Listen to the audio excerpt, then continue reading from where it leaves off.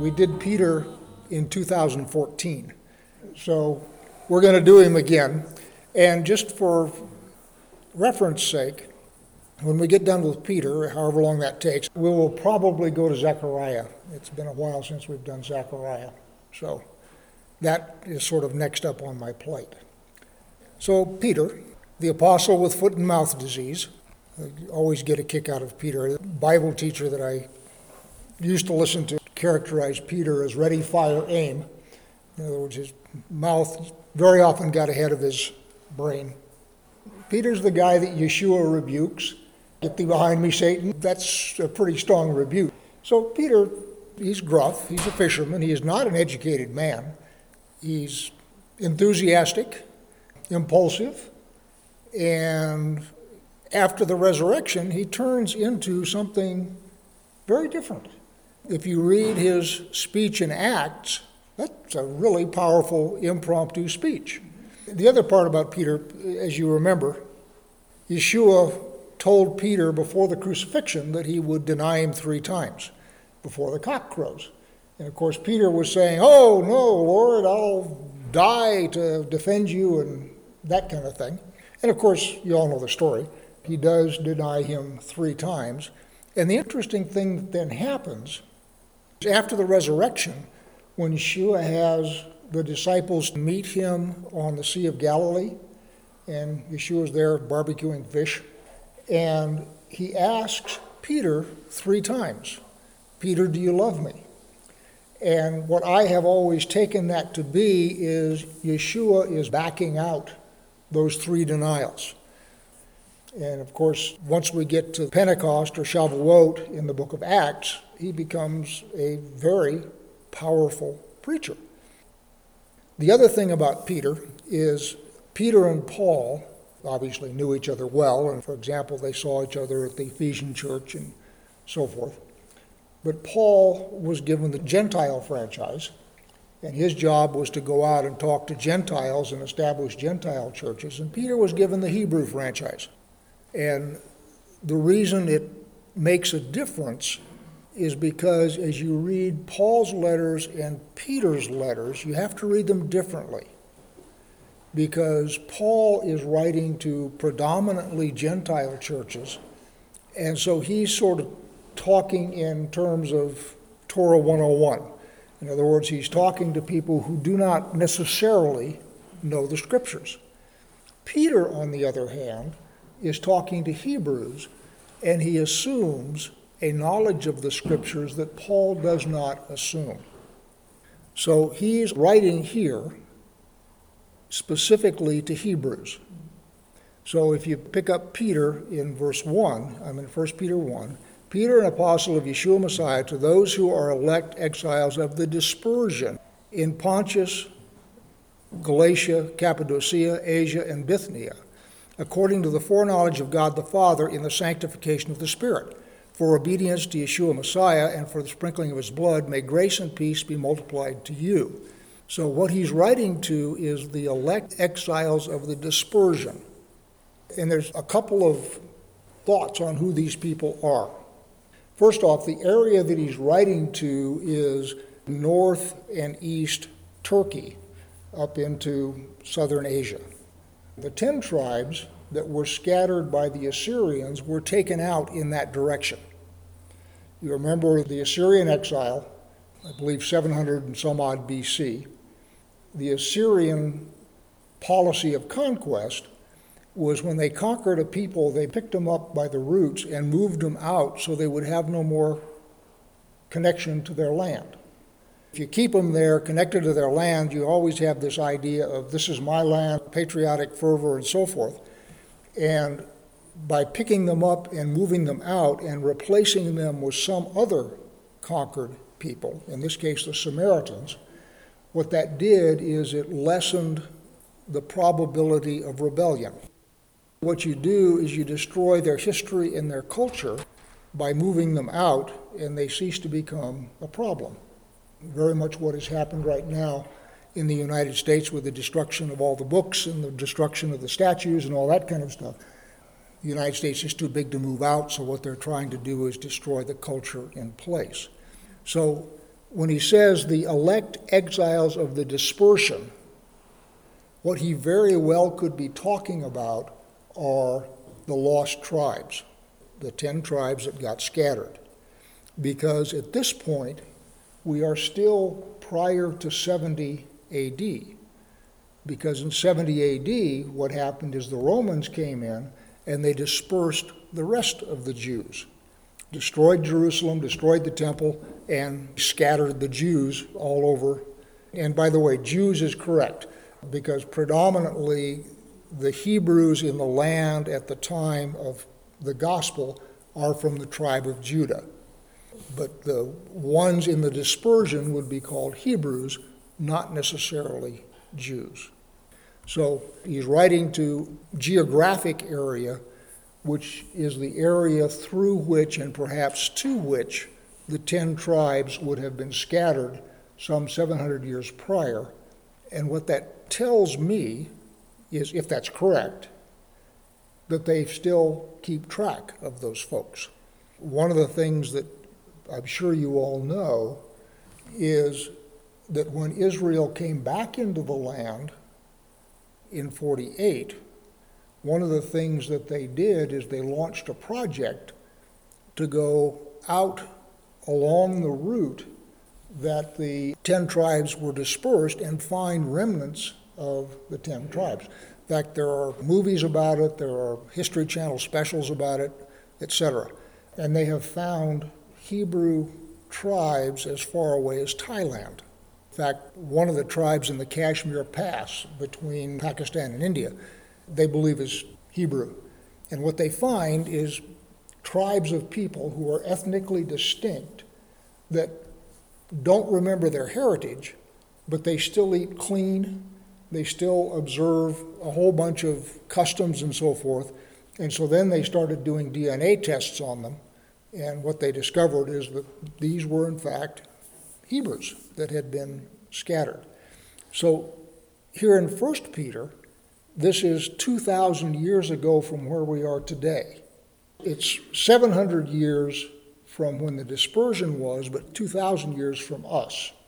So if they are finding remnants of the dispersion across the band, across southern Asia, they found tribes in India, for example, Thailand, and if they're finding them now after 2,700 years, I suspect that they knew them 2,000 years ago.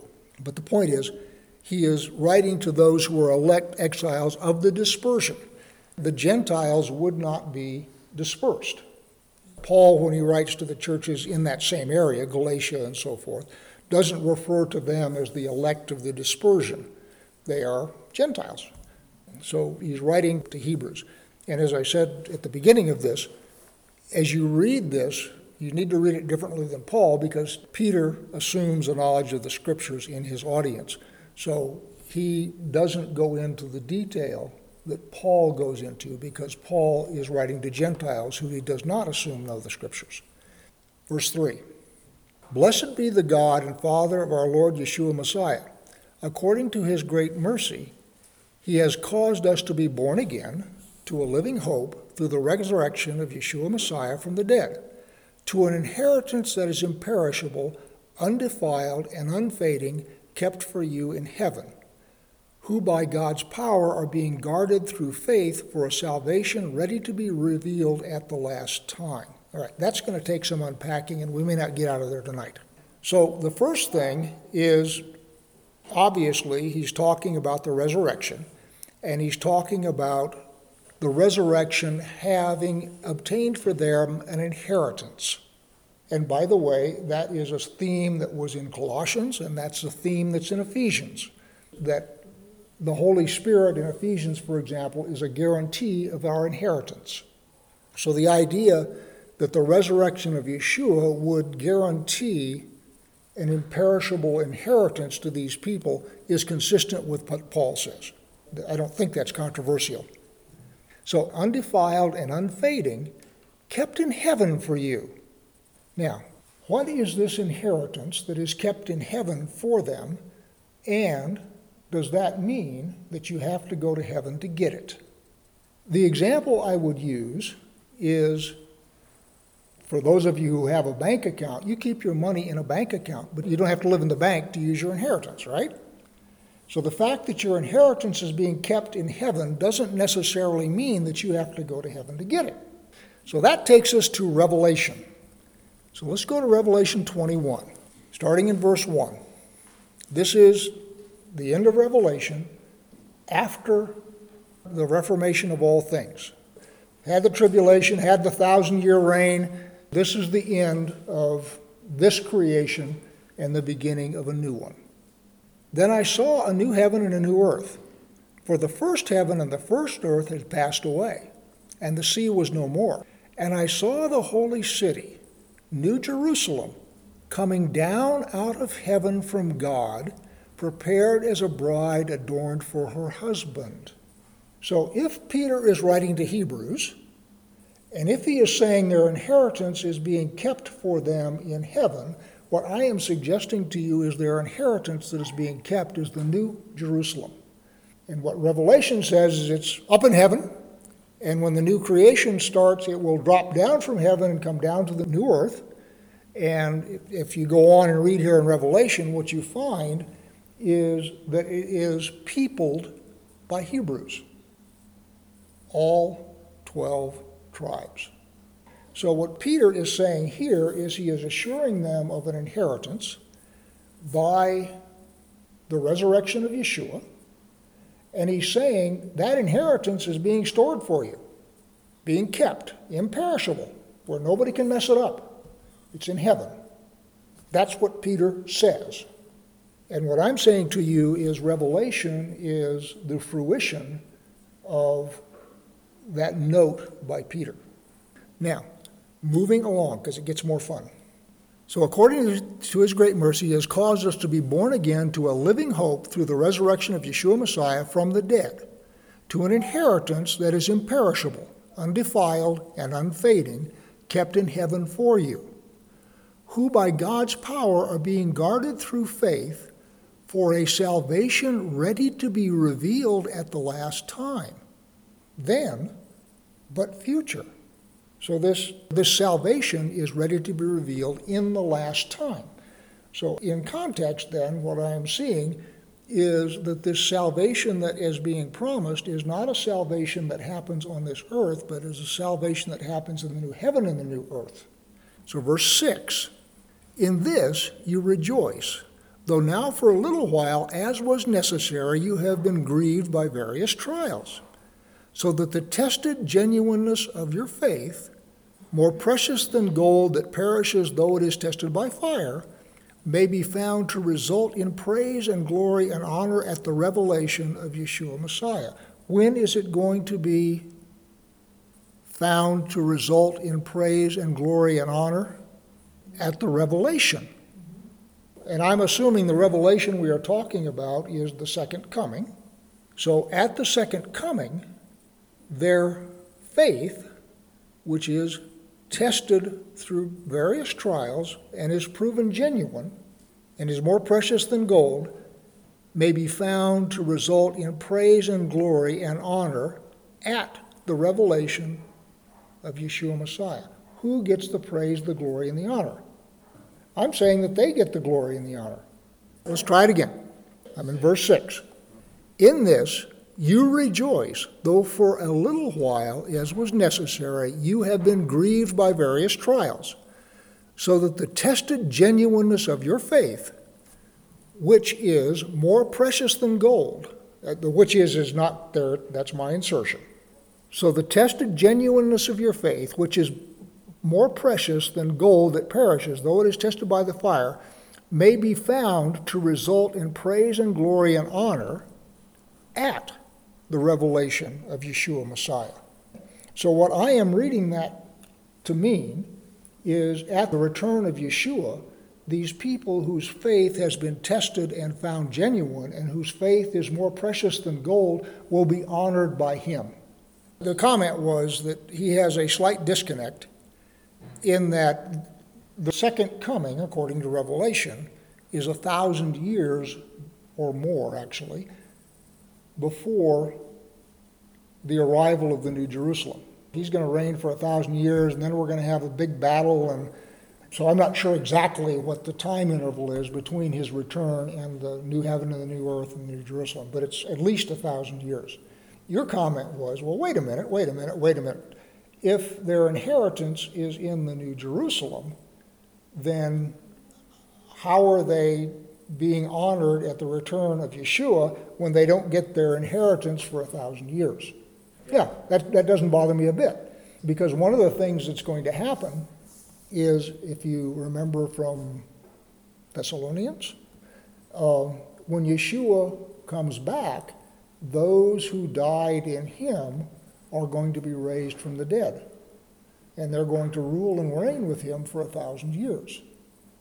So the idea that these Hebrew believers would be raised from the dead at the return of Messiah and be given honor for their faithfulness, even though they don't get their final inheritance for 1,000 years, I don't see as a disconnect. Just as I read the scriptures, they got stuff to do during that 1,000 years. They're not just sort of sitting around on their blessed assurance. So they're busy. They got stuff to do. And at the end of that time, there's going to be a great battle. Satan is finally going to be defeated. The whole thing is going to be rolled up like a scroll. And then there's going to be a new heaven and a new earth. The New Jerusalem is going to come down. And those Hebrews are going to populate the New Jerusalem at that time. There's going to be two resurrections. The first resurrection happens at the second return of Christ. And the people who are raised in that resurrection are those who died believing in him. So they are his Talmudim, his disciples. They're the ones that are raised, and they're the ones that are doing stuff during the 1,000-year reign. I mean, you've got Abraham, you've got David, you've got all of these righteous people. And my guess is that they will be included in that first resurrection. But I don't know that. The 1,000-year reign is where Messiah himself reigns on the earth. And Satan is turned loose for a while. And the purpose of the 1,000-year reign, at least as I understand it, and this is not stated in Scripture, this is my understanding, is to prove that even Messiah himself ruling the place is not sufficient to change some human hearts. There are still going to be people who are going to gravitate to Satan because Satan is going to deceive the nations, and they are going to form armies, and they are going to come up against the Messiah in Jerusalem. So the idea here is sort of, how would I describe it? I was talking to my number 2 son the other day, and number 2 son is a bright guy, and he gives people more of the benefit of the doubt than I do. And so he looks at these people who are doing socialism, and they say, well, these are sincere people. And I say, some of them, in fact, are stupid and duped, but the ones that run it are not. They know exactly what they're doing. And what socialism is a satanic counterfeit for Torah. In other words, the platitudes that it says, we're going to, make sure nobody starves, everybody's going to have an income, it's all going to be nice and equal, there won't be any more of this nasty stuff that goes on under capitalism. That sounds on the surface very much like Torah, but it is a satanic counterfeit which is designed to do what it always does, which is to cause misery and death. That's what it always does. And the thing that makes it so attractive, and one of the things I said to him is, in the late 19th century, within the Jewish community in Europe, there was a lively discussion about whether or not we should go for Zionism, which means get us all back to our land, or whether we should go for socialism and bring heaven to earth. This was a discussion among Jews at that point, and the reason for that is they have been inculcated in Torah, and the gab that goes with socialism on the surface sounds very Torah-like. The idea is we're smart people and we are of goodwill and we can make this work. And that's what is being said by socialists in this country right now. It just hasn't been done by the right people. And so that is always the catechism of socialism and why it's so attractive. What the second reign does is you have a perfect government. It's under the Messiah himself. It just doesn't get any more perfect than that. And it is being administered by his disciples. So, in all respects, from a human point of view, this should be perfect.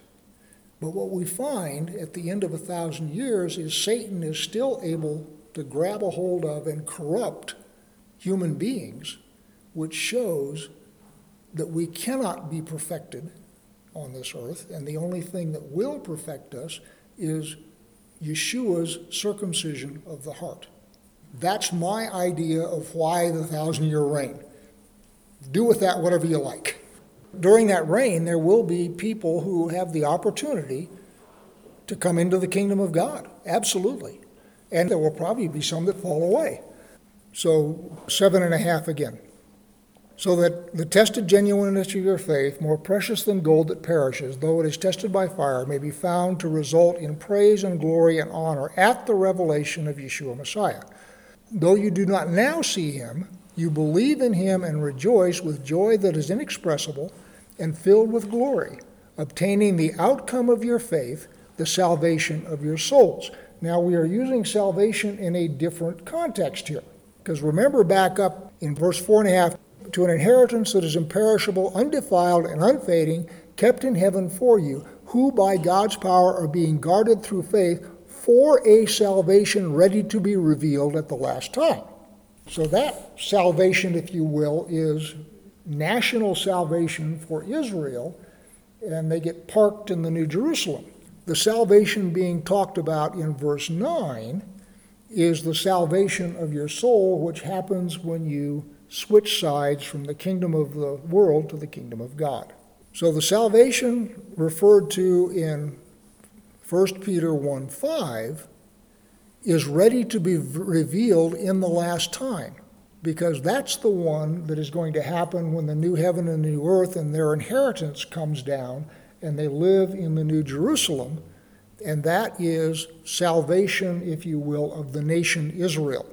Down here in verse 8, though you have not seen him, you love him. Though you do not now see him, you believe in him and rejoice with joy that is inexpressible and filled with glory, obtaining the outcome of your faith, the salvation of your souls. So that says that when you love him and change sides from the kingdom of death to the kingdom of life, you are born again and your soul is saved, even though the salvation of the nation is going to wait for some period of time. I just wanted to point out that the word salvation is used for two different things in the same paragraph. In the first case, it's used for salvation of the nation when they get their inheritance. In the second case, it's used for salvation of one's individual soul when you come to Messiah. Verse 10, concerning this salvation, the prophets who prophesied about the grace that was to be yours searched and inquired carefully, inquiring what person or time the Spirit of Christ in them was indicating when he predicted the sufferings of Christ and the subsequent glories. It was revealed to them that they were serving not themselves but you in the things that have now been announced to you through those who preach the good news to you by the Holy Spirit sent from heaven, things into which angels long to look. Now, I am assuming the salvation we're talking about here is personal. And one of the things that we are talking about, and I have done this every time we've gone through Ephesians or Corinthians, is there were mysteries that God set up before the foundation of the earth. And those mysteries were not revealed until the resurrection of Yeshua. And the mystery was that Gentiles would be fellow heirs to the Hebrews. And that's in Ephesians 3 and 1 Corinthians 2. Paul is talking about a mystery, and the mystery is in Corinthians it says that principalities and powers had understood that the Gentiles were going to be able to come in when Yeshua raised from the dead. They never would have crucified him. You've all been through that lots of times. I'm not going to go through that in detail right now. Peter, to the Hebrews, he's not talking about a mystery, because the Hebrews were always going to be in the kingdom of God. They were God's chosen people. And what God did was a series of swaps. He traded the firstborn of Egypt for the nation Israel. Remember, as he was talking back in Exodus 5 or 6 to Moses, he says, "Go tell Pharaoh, Israel is my firstborn. Turn loose my firstborn, or I will take your firstborn." And of course, Pharaoh doesn't turn them loose voluntarily, so God redeems his firstborn at the cost of the firstborn of Egypt. So the fact that the Hebrews were going to be part of the kingdom of God has been known since at least the Exodus, so it's not a mystery. And so when the principalities and powers are doing their bit with killing the Messiah, they aren't worried about the Hebrews, because the Hebrews are already God's people. But when all of a sudden, by doing that, you've got the Gentiles come in, you have compounded your problem tremendously if you're a demon. That's why it was a mystery. So what Peter is saying here is the prophets who prophesied before knew what was going to happen, that the Messiah had to come, the Messiah had to suffer, so forth, and they longed to know when that was going to happen. And what Peter is saying here is that the Spirit revealed to them that this message was not for them, but it was for the addressees of the letter. Let's try it again. Verse 10. "Concerning this salvation, the prophets who prophesied about the grace that was to be yours searched and inquired carefully, inquiring what person or time the Spirit of Christ in them was indicating when he predicted the sufferings of Christ and the subsequent glories. It was revealed to them that they were serving not themselves, but you, in these things." What's going on here, it is God's policy that humanity has been given dominion over the earth. He gave it to us back in Genesis 1. That's never been revoked. We are the ones with dominion over the earth. Now, we screwed up and we allowed ourselves to be taken hostage by Satan, so Satan has been hiding behind us for 6,000 years, but we still have dominion. In fact, that's why demons want to get access to people, because people have voices and hands, and people have the ability to act and say and do things on the earth that the demon doesn't directly have the access able to do. And it's God's policy that since he gave us dominion over the place, we run it. Don't get me wrong now. I'm saying this is God's policy. I am not saying that it's a limitation on God. If God wanted to change that policy, he could change that policy and there's nothing we could do about it. Everybody clear on that. This is God's policy, the way he behaves, not something that's imposed upon him by a human being. So his policy is that he acts through people. So when the water gets turned into blood, Moses has to stand up there with his rod. And once Moses stands up there with his rod and does his thing, then he releases God's power, which turns the water into blood. It's not Moses' power, it's God's power. Moses is simply the switch that allows the power to come down to earth. So, starting in the garden, where God prophesied that the seed of the serpent would bruise the heel of the seed of the woman, but the seed of the woman would bruise the head of the seed of the serpent. So that's a messianic prophecy, predicting Yeshua. But in order to get from there to the birth of Messiah, what God had to do, and again, this is his choice, understand, it's his policy. So what God had to do was get prophets to speak about all of the things that were to happen, so that when it finally did happen, everything that was going to happen had been spoken by people, so that God's power was then released to do what it is. And then, of course, when Yeshua comes back, it will not be necessary for him to get prophets to say things, because Yeshua himself is a man. He is also God. And so now you have the unification of the authority on earth of a man with the power of God through the Holy Spirit by the voice of Yeshua. So back now to 1 Peter 10. Concerning this salvation, the prophets who prophesied about the grace that was to be yours searched and inquired carefully. In other words, they were saying things under the inspiration of the Holy Spirit that they didn't understand. And the reason they were saying these things under the inspiration of the Holy Spirit, even though they didn't understand what they meant, is because God wanted a man to say these things so that the voice of a man with that authority of a man on earth would be out there and would then give him something to work with as he acted through history. And that is what Peter is talking about here. So now let's read it again with that thought in mind. So verse 10 again. Concerning this salvation, which is the salvation of the Hebrew diaspora, concerning this salvation, the prophets who prophesied about the grace that was to be yours searched and inquired carefully. By the way, the grace that was to be yours, these are Hebrews. The grace that goes to the Gentiles was a mystery. So the grace that goes to the Hebrews is prophesied, but the grace that comes to the Gentiles was a mystery. I will get through this verse. Concerning this salvation, the prophets who prophesied about the grace that was to be yours searched and inquired carefully, inquiring what person or time the Spirit of Christ in them was indicating when he predicted the sufferings of Christ and the subsequent glories. It was revealed to them that they were serving not themselves but you in the things that have now been announced to you through those who preach the good news to you by the Holy Spirit sent from heaven, things into which angels long to look. Again, he is writing to somebody who understands the prophets. He doesn't explain, well, Isaiah said this and all that. Paul would have a whole bunch of scriptural references and so forth. Peter assumes they know this.